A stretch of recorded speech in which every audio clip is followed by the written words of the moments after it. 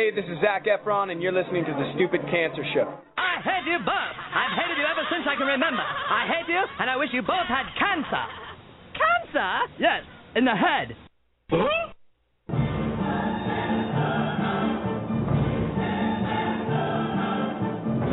as tired as hell, and I'm not going to take this anymore. Pay no attention to that man behind the curtain. Are you telling me you built a time machine? Out of a DeLorean?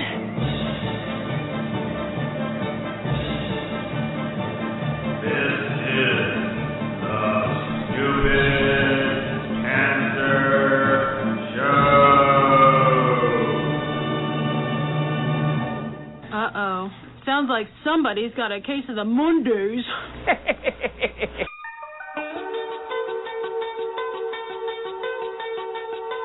Hello there, children. Hey, kids.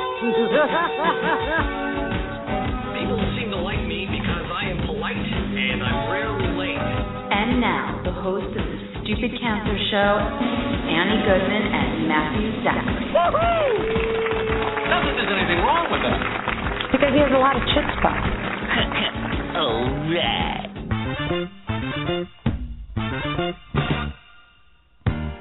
Monday, October 7th, and welcome to the Stupid Cancer Show, the voice of young adult cancer. I am your co-host, Matthew Zachary, and I am a proud 17-year young adult survivor of brain cancer. And I'm your co-host, Annie Goodman, journalist and young adult breast cancer survivor, and we're your hosts for the Stupid Cancer Show. It is not okay that 72,000 young adults are diagnosed with cancer each and every year. So, got cancer? Under 40? Sucks, huh? Time to get busy living, folks, because the Stupid Cancer Show is changing the world one chemo infusion at a time. I'm Kenny Kane, co-founder of Stupid Cancer, welcoming all of our first-time and returning listeners on Blog Talk Radio, iTunes, iHeartRadio Talk, or listening to the archives on stupidcancershow.org. On tonight's show, we'll be disrupting and debunking nonprofits. It's time to think differently about causes. Join us as we welcome VIPs Jacob Harold with Guide Star, Ken Berger with Charity Navigator, and Art Taylor with CEO of BBB Wise Giving Alliance, and Survivor Spotlight and young adult brain tumor survivor and healthcare blogger Catherine Blotner. And I'm Maureen Sweet, Chief Everything Else Officer at Stupid Cancer, and I'll be live tweeting throughout the broadcast at Chemodex, so send me your questions and feedback anytime with the hashtag SCRadio. Good evening. What up? How's it going? It's going good, except for the monsoon/icky weather outside. It's tornado-y. I know it is. There was a tornado warning in Brooklyn today. Yes, as I was driving through it. 5 boroughs. It's pretty bad. Yeah. Anyway. I'd like to see it carve its way up West Broadway, somehow navigating through the buildings. Yes. That's evil. This micro tornado. That's horrible. As our power gets cut. It wouldn't be a tremendous tornado. It would be a... Sharknado. It'd kind of be like a tourist trying to navigate New York City. That's exactly what it would be like. Yes. I really, really think you're onto something. Making wrong turns. Yes. Mm-hmm. And riding bicycles against traffic. Mm-hmm. Without a helmet. Yes. It would be a tornado on a city bike. What? Which is our new bike share program here, if you don't know and are not a New Yorker. The city bikes, yes. Anyway. Well, we got a lot accomplished last week. The past couple of 7 days or so have been a little hectic. OMG East, a new corporate blog, launching the 7th annual OMG Cancer Summit website and Players Club. I went to a conference this weekend in New Jersey for brain cancer survivors. It was very, very, very humbling to sort of return to my roots. I meet a lot of people who are unfortunately not as well off as I am in the survivorship component of it. I'm very lucky to have come out as unscathed. Kenny can make a joke here, as I actually am. It's up for debate. Yes, it is up for debate. Yes, everything is optional right now. But the big news today, Kenny? We launched a major crowdfunding initiative. Called? Instapeer. And what is Instapeer? It is the next generation's one-to-one peer connection via mobile. That is correct. Kind of like Tinder. Yeah, like Grindr for cancer. Yeah. Except not Grindr for cancer. Yes. I was trying to be nice and use Tinder as the example because Grindr is a little more risque. Yes. Well, we are launching a international crowdfunding campaign to raise $50,000 over the next 45 days to help seed the app to alpha stage. And we're turning to our crowd. We don't typically fundraise or do asks, but we're doing this now because it's incredibly important. This is an app that I have been wishing I could help bring to market for over 2 years now, and now that I have an amazing staff and bandwidth, I can actually do it. With Kenny here also at my side, spearheading it socially. Instapeer, as it sounds like it's spelled, INSTAPEER, instapeer.org. We have an amazing video that articulates exactly what it is, why it's necessary, and I can't imagine anyone having gone through cancer not wishing they had an app like this, helping them to find somebody like them to connect with. It would be pretty cool if I had it a year and a half ago. We've been using... Sorry. It's okay. I just have someone to text with, have it be so quick. Right. Instant, hence Insta. Yeah, it's not latent peer. Yeah, but it still would be, it would have been cool to be able to connect with someone, that quickly. Right. Especially when you're diagnosed with cancer, all your friends want to connect you with grandma, and you're like, get grandma away from me. But, We can make automated response peer. Yeah. And it'll be Matt's auto response with a lot of... The clam eating salt? Yes. You like my... You know what? That tells me that people read my out of office. That clam is not eating salt, by the way. Fact check. I know it isn't, but that's what the name of the video was. The name of the video, and I'm sticking to it. That's what it is, and I don't care. I know. Facts be damned. If Shep Smith can have those crazy televisions, I want to say what I want.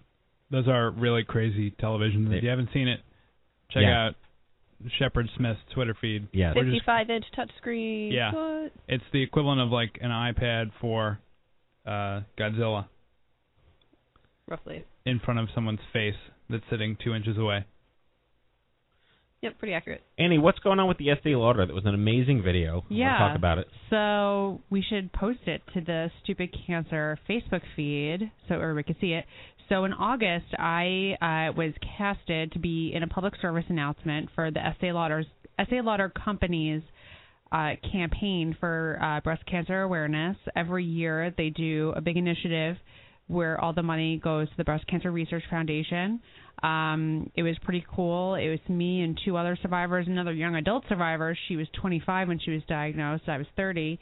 And then a older woman who was in her 50s when she was diagnosed. And they just followed us around for an entire day, kind of like a day in the life type documentary style shoot. And it came to fruition to this amazing 2-minute little mini movie of each of us and our lives, and all of us live in New York, and it's really cool. And they flew my family in because some of my family lives not outside New York, so they flew them in, and they got this amazing surprise on camera and captured it, and it's in the video, and it was awesome. It was one of the best days of my life. So the first scene in the video is you waking up out of bed. And it's practically true because they got to my apartment at 6 in the morning. Oh, dear. And one of the crew members buzzed my apartment at 4:50 a.m. because their call time was 5. And I was like, oh, you deprived me of 30 minutes of sleep. So I was joking and like, okay, we want to film you getting out of bed. I was like, well, you don't have to worry about me, like, making any funny faces because I will literally put my head down and be half asleep. Yeah. And, it was like 6 a.m. and I was so nervous that all the noise, I was going to get like evicted from my building. But, I'm in the opening scene, like sans makeup and PJs in my bed in my apartment. And, you see me with my doctor. I go to my medical oncologist is Ruth Oratz at NYU, and they show her and my family and my nieces who are now internet famous. And, yes, they are. It has almost 60,000 views on YouTube so far, so it's been pretty cool. And we're only a week in. And I got to meet Elizabeth Hurley last week. And is she as interesting looking in person as she is everywhere else she is? She is absolutely beautiful. And one thing I will say about her, I have, met celebrities over the years. Just living in New York, they're everywhere. Right. And she is someone who is stunningly beautiful in person, and she looks real. She doesn't look all like celebrity fake and everything. No, she just looks like a remarkably beautiful woman who she's like 48 years old, and she's letting 48? 48. Wow, okay. But she's not, plastic. She's very natural looking. She looks amazing. And she was very sweet. And, it was pretty cool. So it's been a really cool experience, and I'm very proud to be a part of the project. BCRF raises a lot of money. Estee Lauder companies raise a ton of money for breast cancer. So they, they do a very good job. So thank you for asking. And we can't end the opening chit-chat without mentioning we had our, I would say our most viral post in the history of Stupid Cancer, and it was easily 3 to 4 times more than... Besides you and suspenders. Besides me and suspenders. Oh, God, remember that campaign? Yeah. Anyway, there's a young adult colon cancer survivor named Sonia Darrell, and I met her in a group here on Facebook through some friends of mine who are... I will be speaking at the Colon Cancer Alliance Conference in Miami this coming weekend, and I was just getting to know some of the folks who were going to be there because I'm hosting a session on social media, young adults, and whatnot.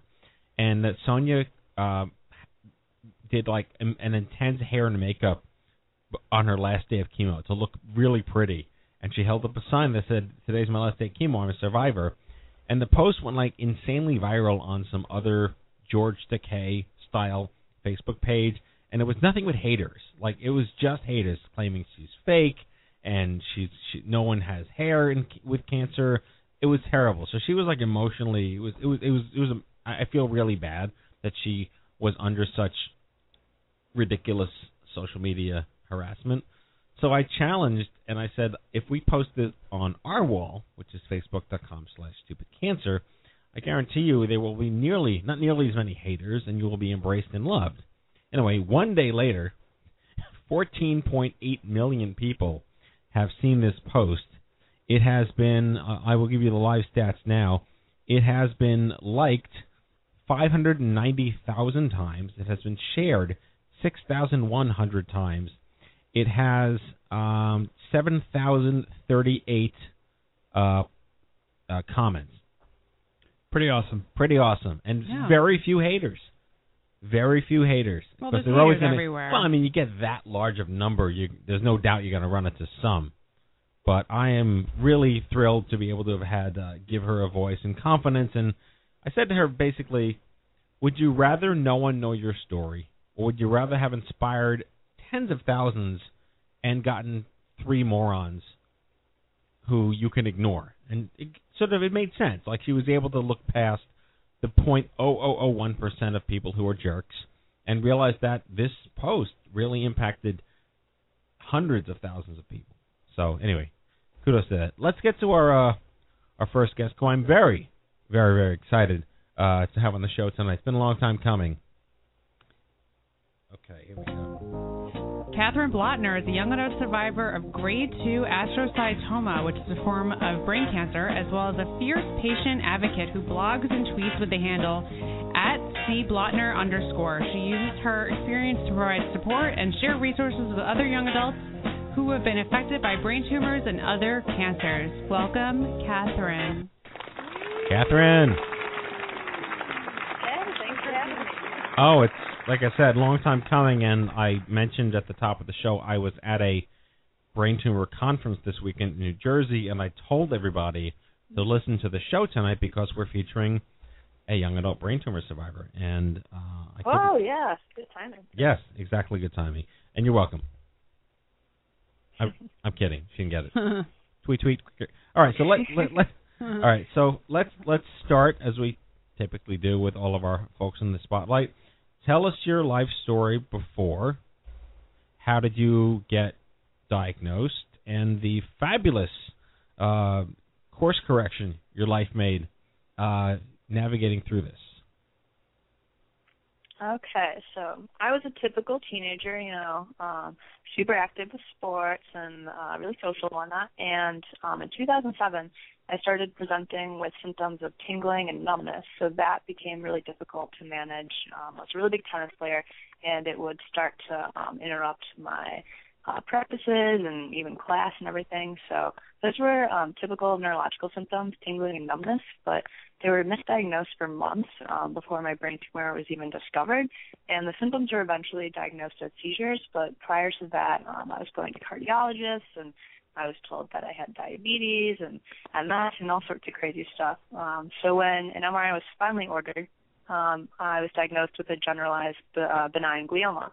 And there are more than 120 different types of brain tumors, and brain tumors are typically diagnosed by grades, and so, which is basically the same thing as stages. But grades 1 and 2 are low grade, meaning that they grow slowly, and grades 3 and 4 are considered high grade or more aggressive. So at the time, my tumor was diagnosed as low grade. So my doctors decided just to watch and wait rather than take risky action on treating a then 13-year-old, because I was in 7th grade at the time. So I had MRIs for every 3 months, and then 6, and eventually graduated to annual scans for almost 5 years before my tumor really grew, which was towards the end of 2012. So after the detection of pretty significant enhancement in 2012, I had my craniotomy, which is brain surgery, on the first day of my senior year of high school, which is pretty atypical, and that was just over a year ago. But if you fast forward to 1 year later, as of a month ago, I'm officially 1 year stable with no evidence of recurrence. Awesome. That is lovely news. Yes, indeed. And you're a college student? I am, yeah. I'm a freshman college student. And where do you go to school and live, and what are you majoring in, and tell us the whole story? So I am from Michigan, but I'm currently a freshman undergrad at Arizona State University in their honors college. And for now, my major is elementary and special education, but I definitely want to work a way to get some sort of a double major or minor within healthcare, the nonprofit industry, something like that. So I'm still trying to figure that second part out. I see you escaped the cold. Yes. You went to as far warm as you could possibly get. Yes, that was definitely a big factor in coming here. But it's also nice because the big factor in actually choosing the state of Arizona was that the barometric pressure pretty much stays the same all year. It's warm all year. It's not going to be 20 one day and then 80 the next day, which Michigan has had happen before. And so with those big changes, I would usually get really bad migraines. And here, my headaches have been much better since moving here. So that was definitely a good call. So you're kind of, it's interesting that you were diagnosed so young. When I met you, I had no idea you were that young because you're so mature, and that kind of speaks to how rapidly aged people get at an early age. I'm 107, by the way. But he looks every day of it too. Can you talk about that emotional growth you were kind of forced to have, and if that impacted your relationships with friends of the same age? Yeah, definitely. I mean, when you spend most of your adolescence in hospital, so middle school, high school, typically those are times where you'd be going out on the weekends with friends and socializing and doing all sorts of typical crazy teenage rebellious stuff. I was in the hospitals in Michigan, traveling out of state for doctors, researching my condition. And so when you spend so much time in the hospital, really the hospital becomes your home rather than your home itself. And with that comes a different perspective from the rest of your peers. So I think I definitely take things more seriously in terms of like life or death type situations or just the trivial matters of life sometimes. And so I think when patients or young adult cancer survivors spend so much time isolated from their peers in that social sense, it definitely takes relearning to integrate back into school settings, social settings, that kind of thing. Oh, you still there? Yeah. Sorry about that. So all right. So let's talk about social media, because I met you at a social media conference with a bunch of other epic social media-izing people who are on the interwebs chiming in on stuff. Your WordPress is called Plated Life. Where does that come from? Okay, so technically speaking, I have 4 titanium plates in my head and 8 screws. So I thought that, I don't know, that phrasing, it was both, it was a little bit, it was funny because it was true, but at the same time, there is almost a sense of like a barrier between maybe typical other college students and myself. So there's something that sets us apart in a way, just with my medical experiences and just sort of how I've grown, both emotionally, but just in terms of life experience with my peers. And so with where I spent a lot of time in the hospitals or thinking about, okay, I'm filling out this advance directive, I'm going to go sign my life away, that kind of thing. Most of my friends haven't really experienced that. And so the name in itself, I don't know, it just sort of stuck with me. I liked it. It just sounded good to me. It's good. So you said you technically have plates in your head. Does that mean you actually have plates in your head? I do. Okay. Just confirm I it. do, yeah. Fancy. So you set off metal detectors. They don't, is the thing. Oh. Surgical titanium does not. But I was definitely worried about that the first time traveling back. My surgery was at University of California, San Francisco. Very cool. So you participate in BTSM, which is the Brain Tumor Social Media Chat on Twitter. I know that there's BCSM, which is the Breast Cancer Social Media, which was started by some breast cancer survivors. So is that how you've met a lot of and interacted with a lot of other people? Have you met people your age, in your situation?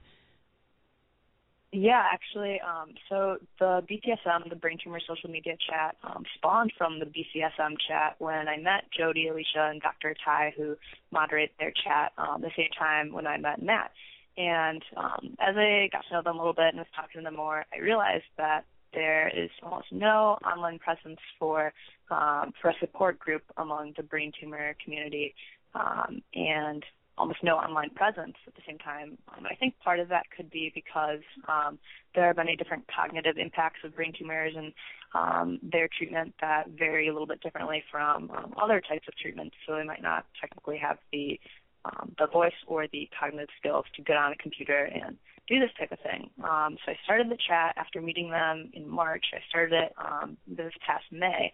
And it was originally every Sunday night, but now it's the first Sunday of the month. So last night was the chat for the month of October.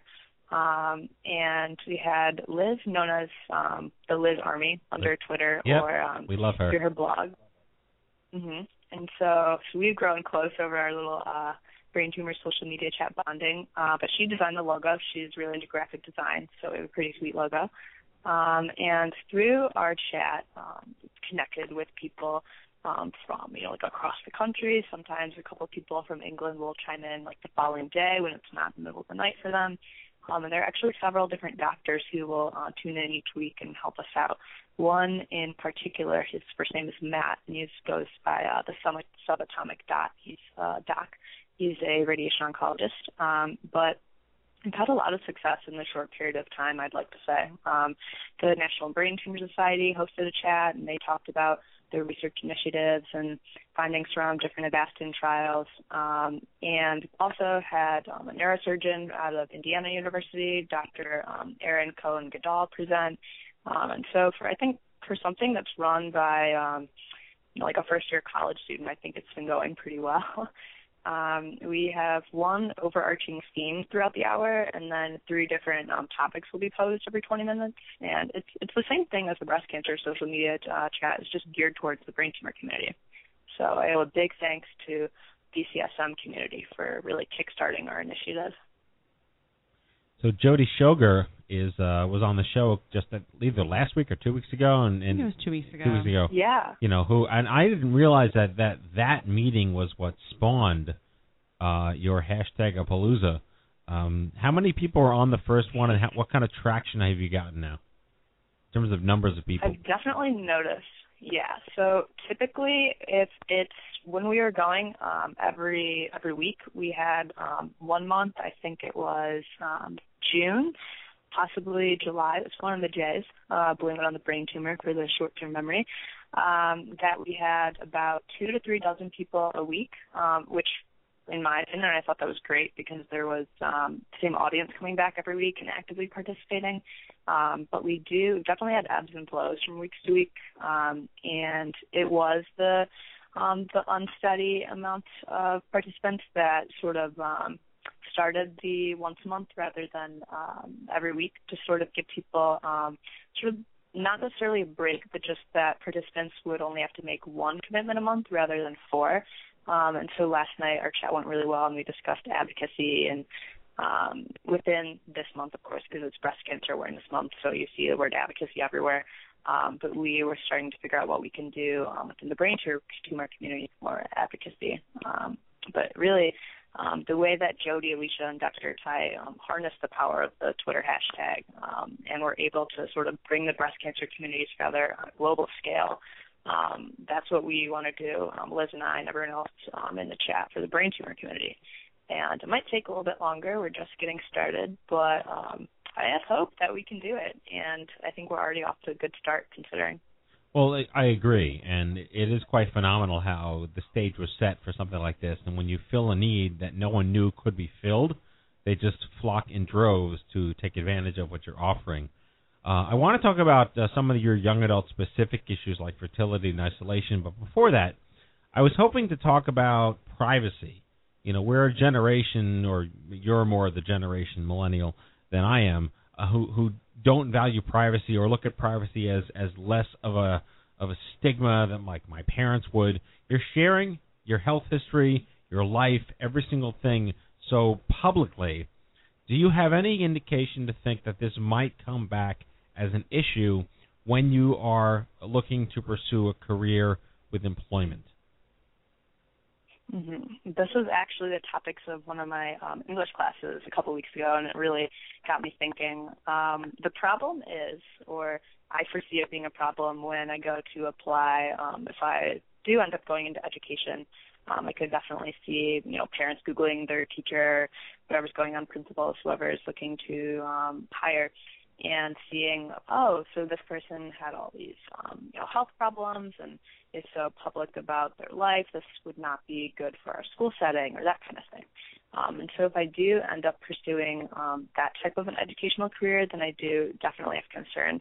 However, I'm leaning towards teaching within hospitals with long-stay patients who might possibly be a part of the cancer community or some other sort of chronic health condition. And so I think in that regard, I might have some more credibility for the position.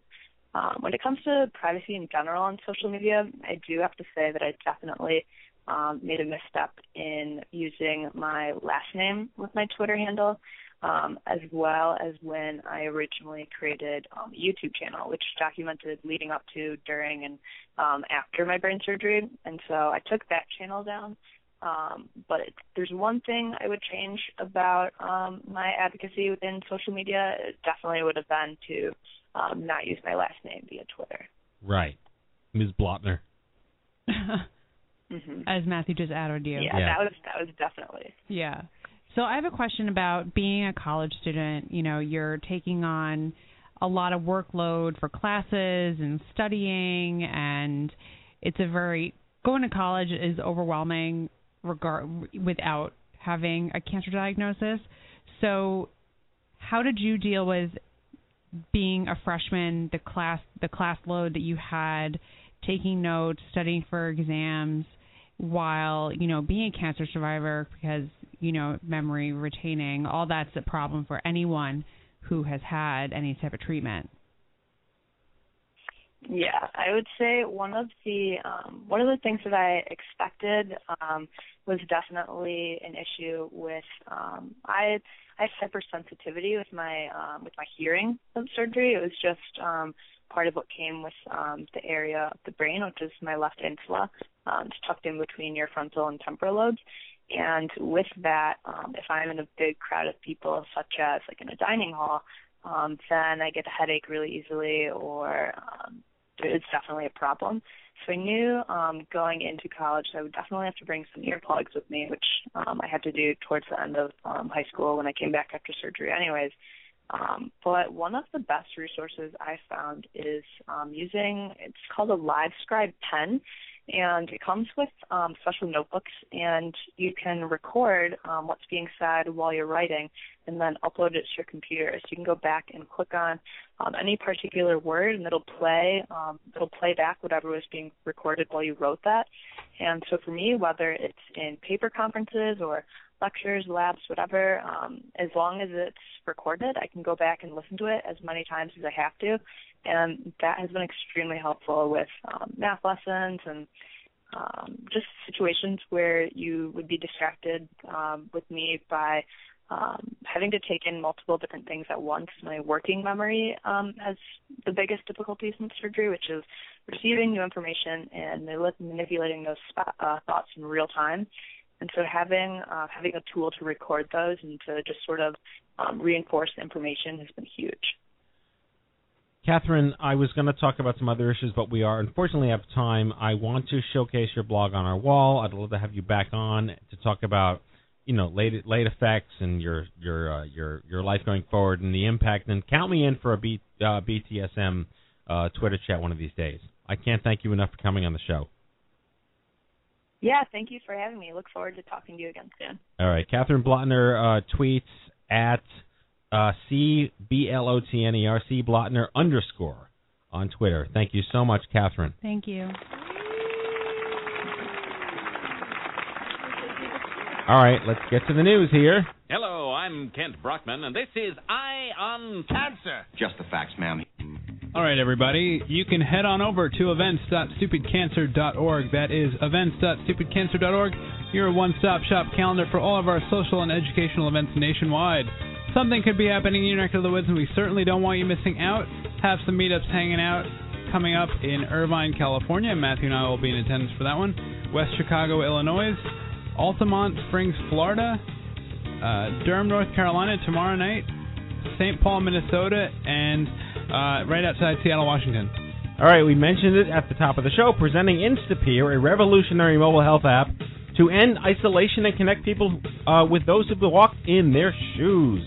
A blatant fundraising pitch because you can help Stupid Cancer raise $50,000 to bring this revolutionary app to life. Visit Instapeer.org. Watch our video. Join our army of friends, fans, supporters, and backers. Save the date for OMG 2014, the 7th annual OMG Cancer Summit for Young Adults, next April at the Palms Casino in Las Vegas. Visit OMG2014.org to join the mailing list and the official Facebook group. I look forward to figuring out how I'm going to get there. The fall season is upon us, so it's time to stock up on some new threads like Stupid Cancer hoodies, hats, gloves, and more. Surf on over to stupidcancerstore.org for great deals on great products. Be proud. Wear Stupid Cancer.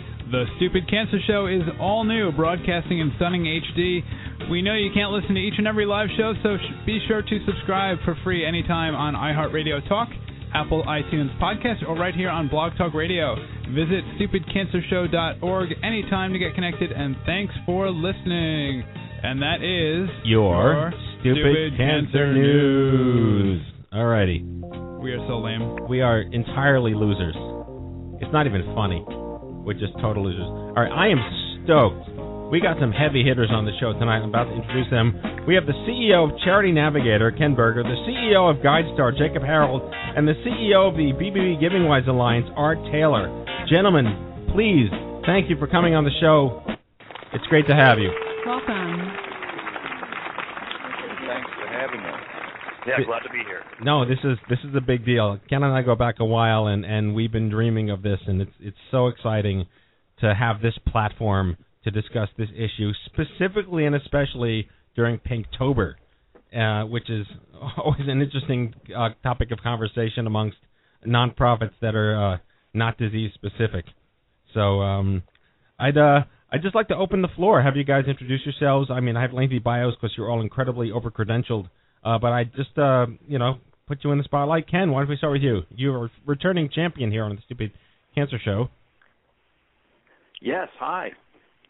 It's great to be here again, and also October is important because both Art and I have birthdays in October, so we're all getting older together, watching the leaves come out. But anyway, so Charity Navigator, we're I guess we're going on 11-ish years old website, and our mission is to be a guide to intelligent giving, and so we rate charities of every kind. We're at about 7,000 charities at this point, and increasing by the day. And those charities, from our research, get about 55% of where all charitable gifts go each year. So it's over $100 billion when you take out houses of worship, $100 billion, $110 billion at this point of charitable gifts. And so we rate the charities to be a way to help people assess the performance of charities, and also all kinds of tools and tips that we have on our website. We have every U.S. registered nonprofit there, even if we don't rate them, with guides to how people can make wise giving decisions when it comes to their charitable gifts. That's it in a nutshell. Yes, and Jacob, actually, I was just on GuideStar updating our nonprofit report because we've been going through a legal name change for almost 18 months now. The IRS finally updated their database, and now we are properly reflected on GuideStar. It's been a great tool for me to use as I've learned what being a nonprofit executive is. But for the listeners out there... What is that exactly? What is what? Being a nonprofit executive? I just wake up in the morning, shower, and show up somewhere. That's pretty much it. There you go. Yes. It's a very, very low-level commitment. Well, I have to say that there are a few things I like to hear more these days than nonprofit executives saying they've been updating their profile on GuideStar. So that's a great way to start this conversation. Yes, I'm wetting your whistle. But GuideStar's been around for about 19 years, and we have about 2.2 billion pieces of data about nonprofits. And unlike our colleagues at Charity Navigator, we don't do ratings, but we see our offering of a variety of different kinds of data to be nicely complementary to the work that Ken and his team do, as well as Art and his team. And we see that the world is full of really complicated social problems, and nonprofits are a critical part of the solution. But they're complex and diverse organizations, and we've got to figure out how to raise up the best and help organizations learn from each other and just generally use information to make better decisions to actually make some progress on these great challenges that we're facing. Well, I appreciate that. And Art, it's great to connect with you here on the show. The BBB Wise Giving Alliance was formed by the merger of the National Charities Information Bureau and the Council for the BBB Foundation. That's some pretty big stuff over there for oversight, right? Yes, and I have to tell you, it's really glad to know that charity executives are bathing before they come to work. Yeah. Man, I'm glad I just closed that one. Some of them. That's big news. Yes. And we ought to get the word out about that. I think that might increase contributions overall if we were able to let people know that. I'm glad we're innovating here on the show tonight. Not only are they accountable, but they're clean as well.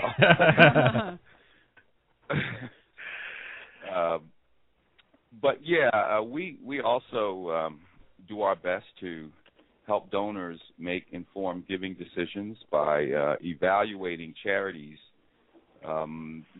that people say they want to know something about in relation to 20 standards that we've cobbled together with the help of many in the nonprofit sector.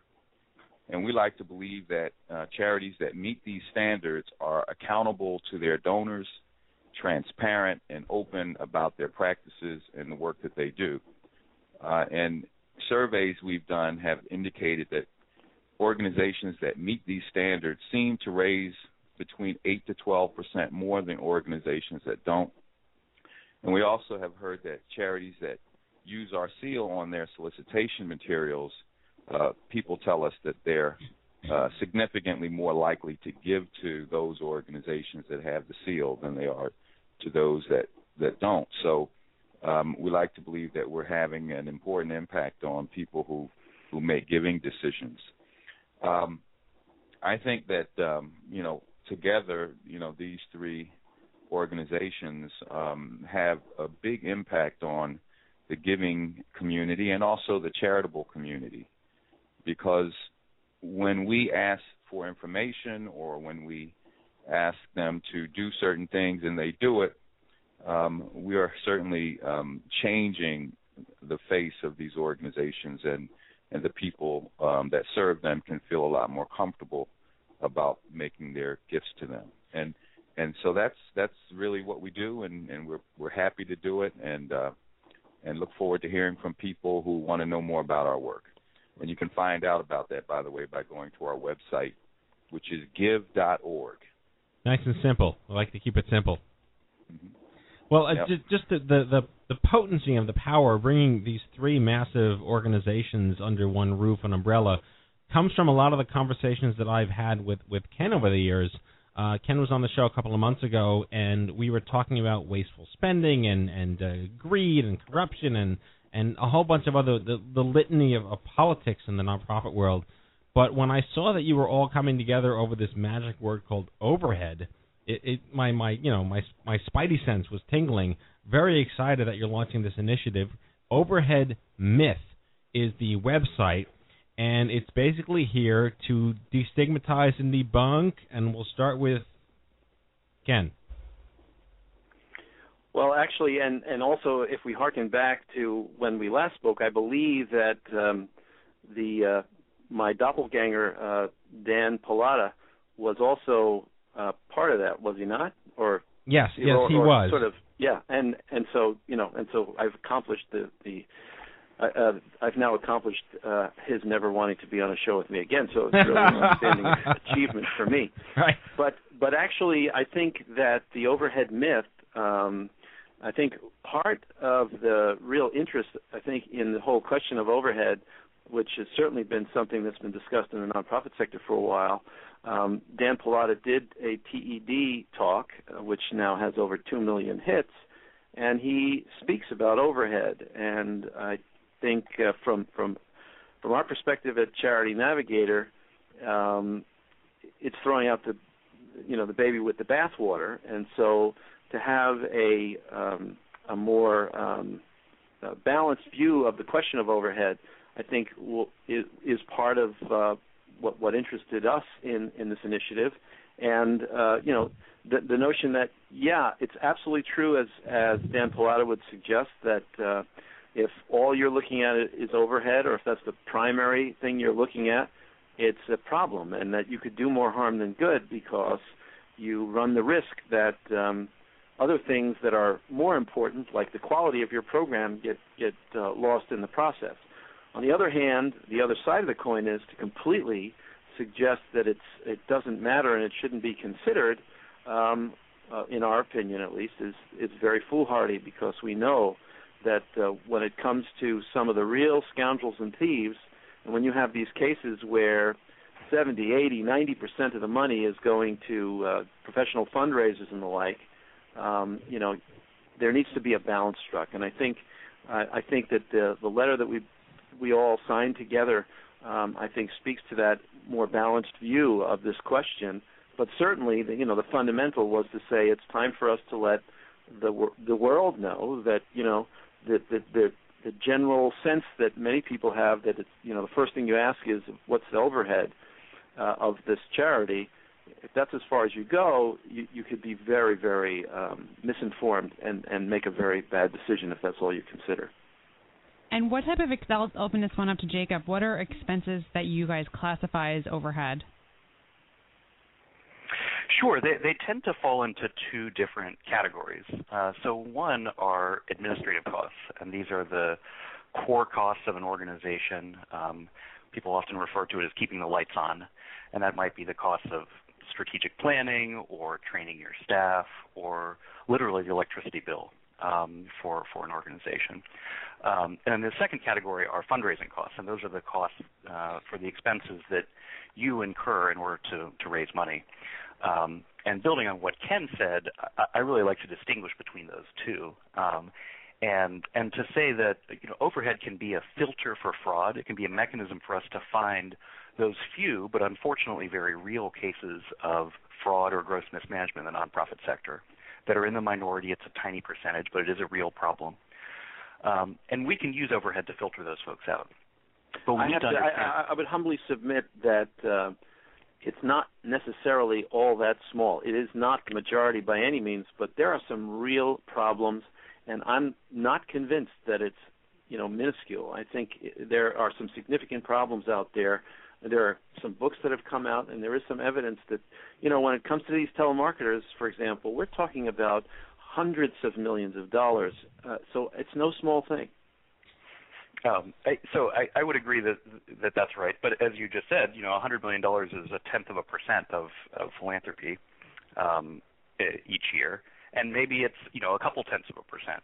And that is something that we absolutely have to address. But in the grand scheme of the nonprofit sector, it's still not it's not what the nonprofit sector is about. It is a set of fraudsters that we have to deal with. And that actually brings me to a good question for Art and the BBB GivingWise Alliance. We were exploring this, hiring some folks to do fundraising for us, and there's a system for professional fundraising registration in certain states. How does that play into this strategy to protect from fraud? Well, I think the state regulators do what they can by asking fundraisers to register with the states as a way of sort of keeping tabs on who's raising money for an organization, and it sort of puts boards on notice that they ought to make sure that they're vetting the people who are doing fundraising for them, and that they should be making sure that the fundraising approaches used are approved and that they're not fraudulent or misleading, because a lot of solicitations are in fact misleading, and we've noticed that with direct mail, for instance, the only thing that many people who receive mail will know about a charity is what they see in that solicitation. So it's really important that those solicitations be truthful and not misleading in order for people to make informed giving decisions. But if I could, I wanted to just comment on this idea that for some people, for some organizations, I don't believe there's a real understanding of what administrative costs are. Because, for instance, if you have training costs, it's not necessarily, those costs are not necessarily administrative. If they're training related to the specific program that the charity is putting on, as opposed to training people to do accounting work, then it would be program related, and it would not be considered an administrative cost. If you have IT, which a lot of people like to classify as administrative, if the IT is related to the program that the charity is operating, it's not administrative, it's program. So a lot of this overhead myth discussion should also be geared toward letting organizations understand what the difference is between some of the functions that they provide and making sure that they're properly classifying the expenses that they incur. If they did that, then we would find that there's a lot more that charities could do to support their operations than they presently do, and that a lot of the expenses that they're incurring are indeed allocable to program. And lastly, when we do a look at the organizations we evaluate, we find that very few have trouble meeting our standard for fundraising costs and administrative cost spending. We think that's a good thing. But a lot more organizations fail to meet one or more of our other 20 standards. In fact, 35% of the organizations we evaluate fail to meet one or more of our other standards. And so if you're only focusing, as Ken said, if you're only focusing on admin and fundraising costs, you're going to miss a whole lot. And you may end up supporting organizations that you might not otherwise if you looked a little bit deeper. So that's another reason why we have to pay attention to this whole idea of overusing these administrative and fundraising ratios. And following up on that, to Ken, how could charities respond to donors who tell people, and they're coming back to the charities and saying they don't want their hard-earned money to go towards paying a CEO salary or a salary of the people who work at nonprofits? Well, I think they can very proudly produce the overhead miss letter to the donors of America, and there's the opportunity to let them know that those of us that are doing this work and that are evaluating the performance of charities do feel that it's really important that charities have a reasonable amount of money allocated for those salaries and for the costs of the administrative and the fundraising costs. There are real costs associated with that, and if you get to the point where you want to bring that down to zero, then you are killing the organization, and it's going to have to find some other way to raise that money. And so I think it's important to have that conversation with people. When it comes to CEO salaries, there are resources.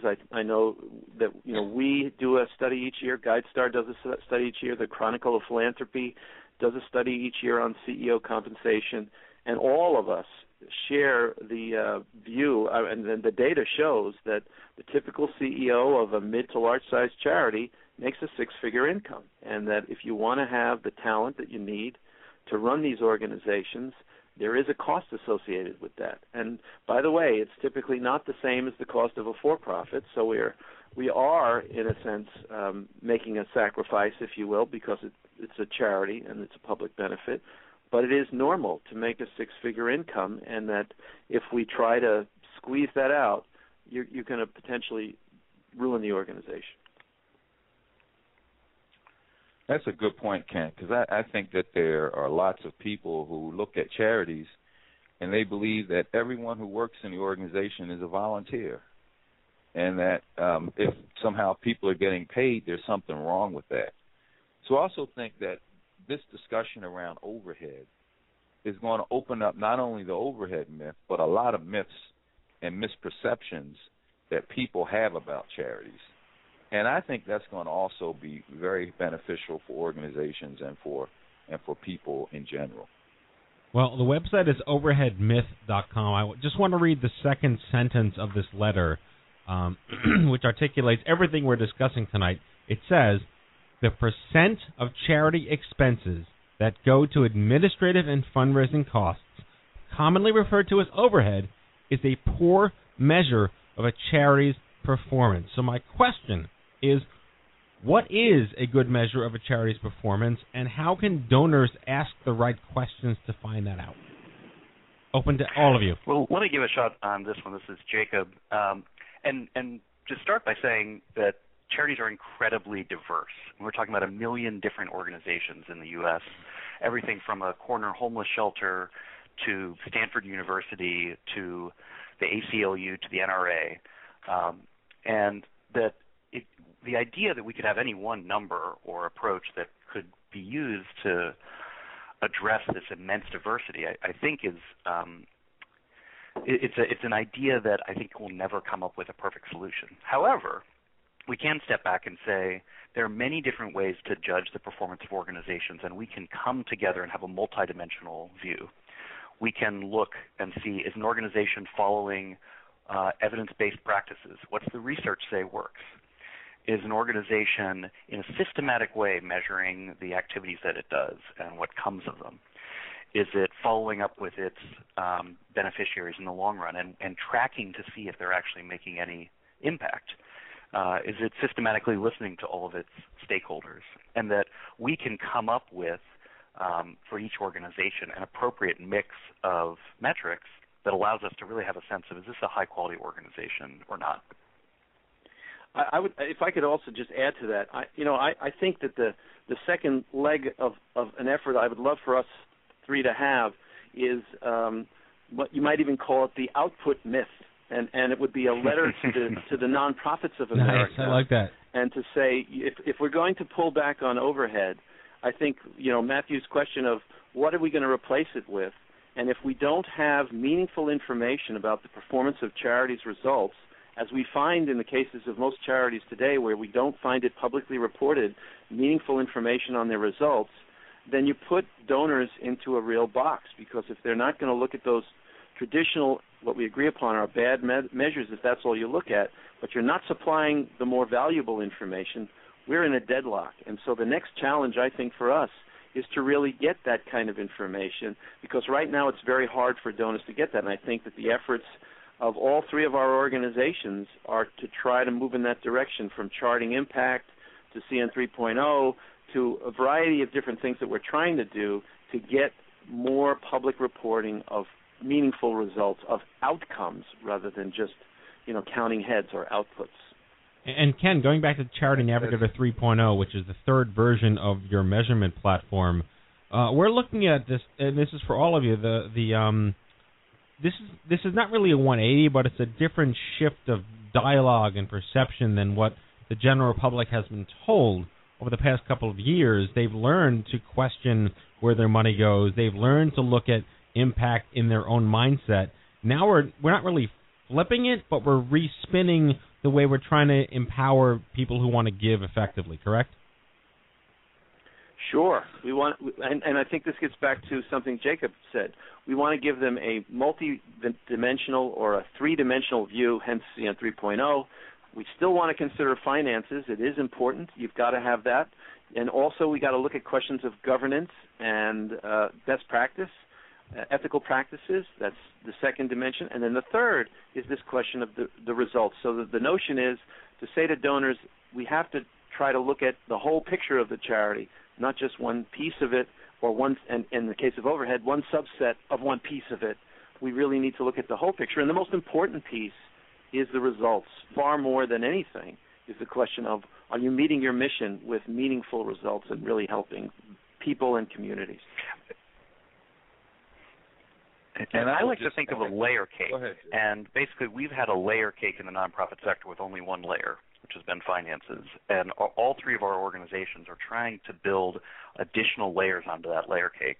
And eventually get to the frosting, which is actually having results that matter. And so it's not to me a 180, but it's about building an additional layer on top of something that will continue to matter, but just isn't the whole story. Yeah. And I also think that for some people, while they will want to know if a charity has met its goals and if it's having impact, it's also important for them to know that the organization is trustworthy. And so even though an organization might not achieve all of its goals or have the impact that it wanted, we want to see the report. But we also want to know if the organization is trustworthy, whether they were really setting bold and audacious goals and they just fell short, whether everybody in the organization is really working hard in a focused way to achieve an outcome, but it's just a hard outcome to achieve and we just haven't gotten there yet. I mean, if you look at most organizations, they haven't achieved the ultimate impact that they want to have. So if we were to just stop with the impact report, we might say, let's not give them any more money because they haven't accomplished all their goals. And I think that would be wrong. So if we don't know whether we can trust the organization, we won't know which one of those organizations that have not maybe achieved all their goals that we should be supporting. So I think people want to know if they can trust the organization, and that always has to be, in my opinion, the center of the three-layer cake, whether we can actually trust the organization. This is really turning into a sweet conversation. It is. We have that effect on people. At least as I look at the challenge out here, it's always going to be about, first, can we trust them? Because in the end, it may be hard to achieve those goals, but they may be working really hard in an honest and forthright way to do it. And we certainly want to continue to support that type of organization. And speaking of a good segue, what is considered nonprofit fraud, and what can nonprofits and charities do to crack down on it? Well, the place that first of all, the question of fraud. It basically, more often than not, what we see is, that an organization is using funds typically for things other than the mission. It's sometimes referred to as private inurement, where the leadership is benefiting from it, or some relative or some for-profit company, where it's really basically not fulfilling its public good. It's the purpose that it was created for, and it's an engine for some other less noble purpose. And the typical place that people should be reporting if they become aware of those sorts of things are state attorney general's offices, which are ultimately in the states is the place where typically these sorts of things would be investigated.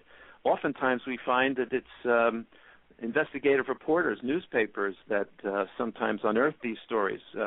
Recently had one where it was like the 50 worst charities in America by Tampa Bay, I think it was Herald. And saw that. That raised a that's lot of eyebrows. Yeah. Does anyone go to jail? Yeah. Does anyone go to jail for defrauding very consumers? Rarely, but very rarely from what we see. From time to time, but a lot of times states will settle these cases with the charity. The charity will pay a fine.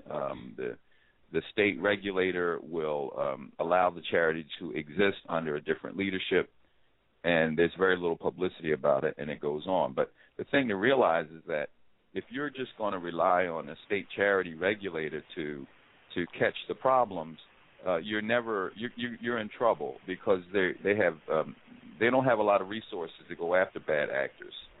And so in many cases, unless there's a whistleblower or something involved, the state charity regulators will not be in a position to identify these organizations as much as they try. So people have to be their first line of defense against unscrupulous organizations by keeping what I call mother wits about them.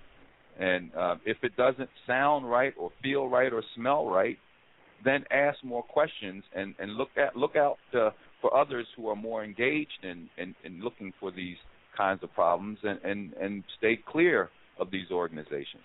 Don't feel like you have to be pressured to make an immediate gift. I mean, we put these tips out all the time to help people protect themselves against fraudulent organizations or poorly managed ones. And it would be helpful if people paid attention to those tips.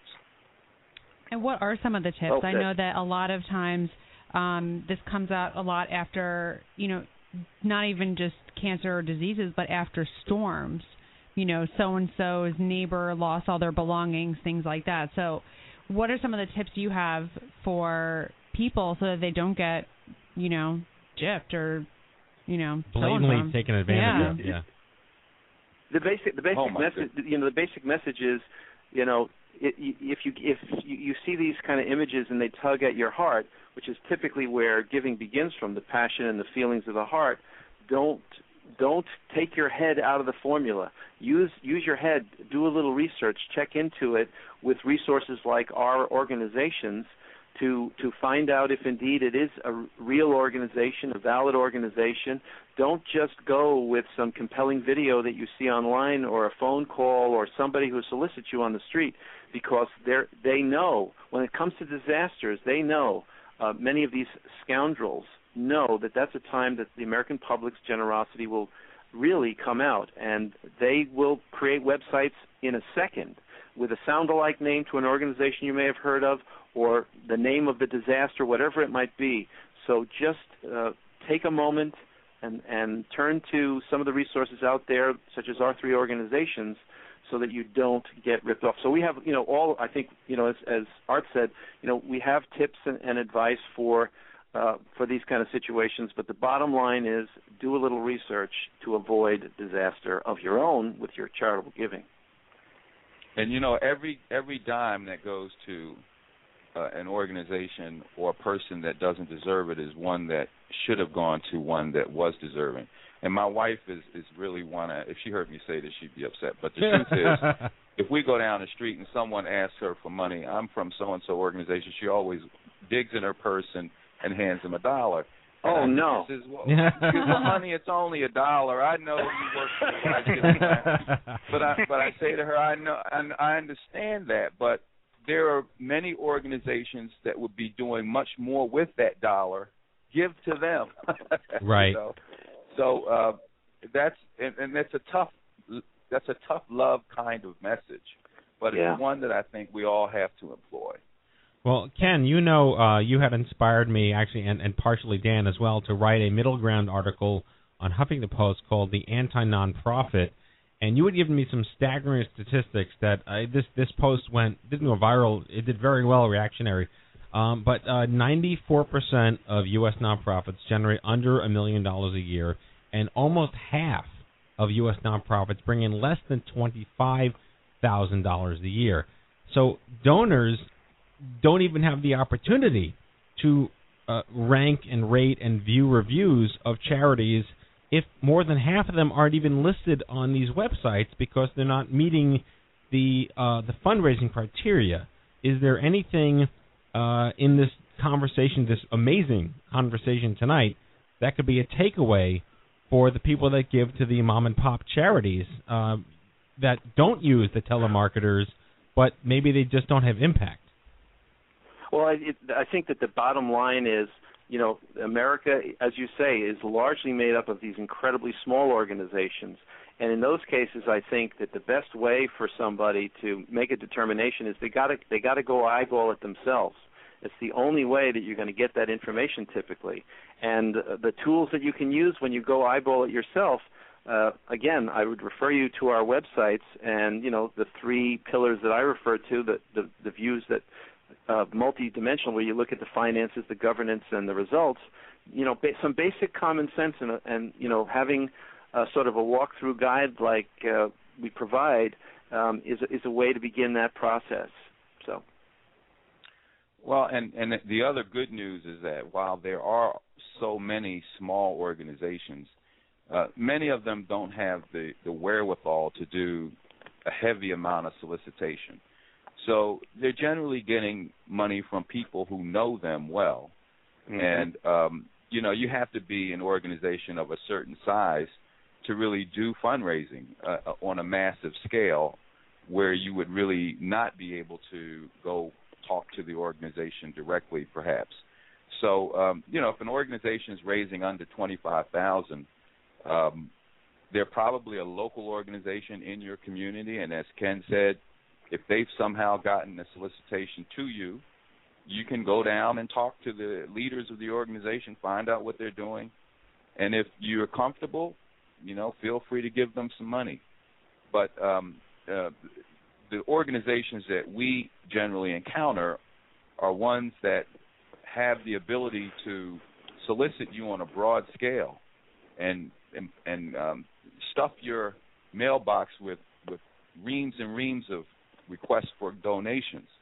And you're not going to be able to necessarily go to their sites to find out about them, so you're going to need a third party to help you.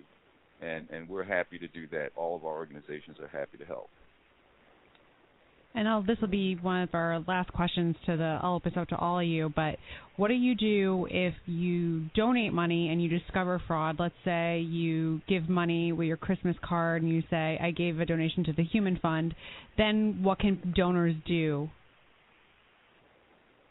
Well, if you believe there's fraud, you should call your state attorney general's office. Mm-hmm. Yep. That's right. Yep. And get them involved and make sure that they're following up with that. And if they don't go to the newspaper. Right. Yeah. Newspaper. That'll embarrass them. Yep. Well, I'm glad that none of us have been on the. But I don't want us to end with a sense that that fraud is omnipresent in the nonprofit sector. It's not. It is a very real problem involving many, many organizations and many, many people. But the vast majority of nonprofits are really trying to do good work in their communities for the people in the communities and the ecosystems they serve. That doesn't mean they're all doing a great job, and some of them are really doing a better job and creating far more impact.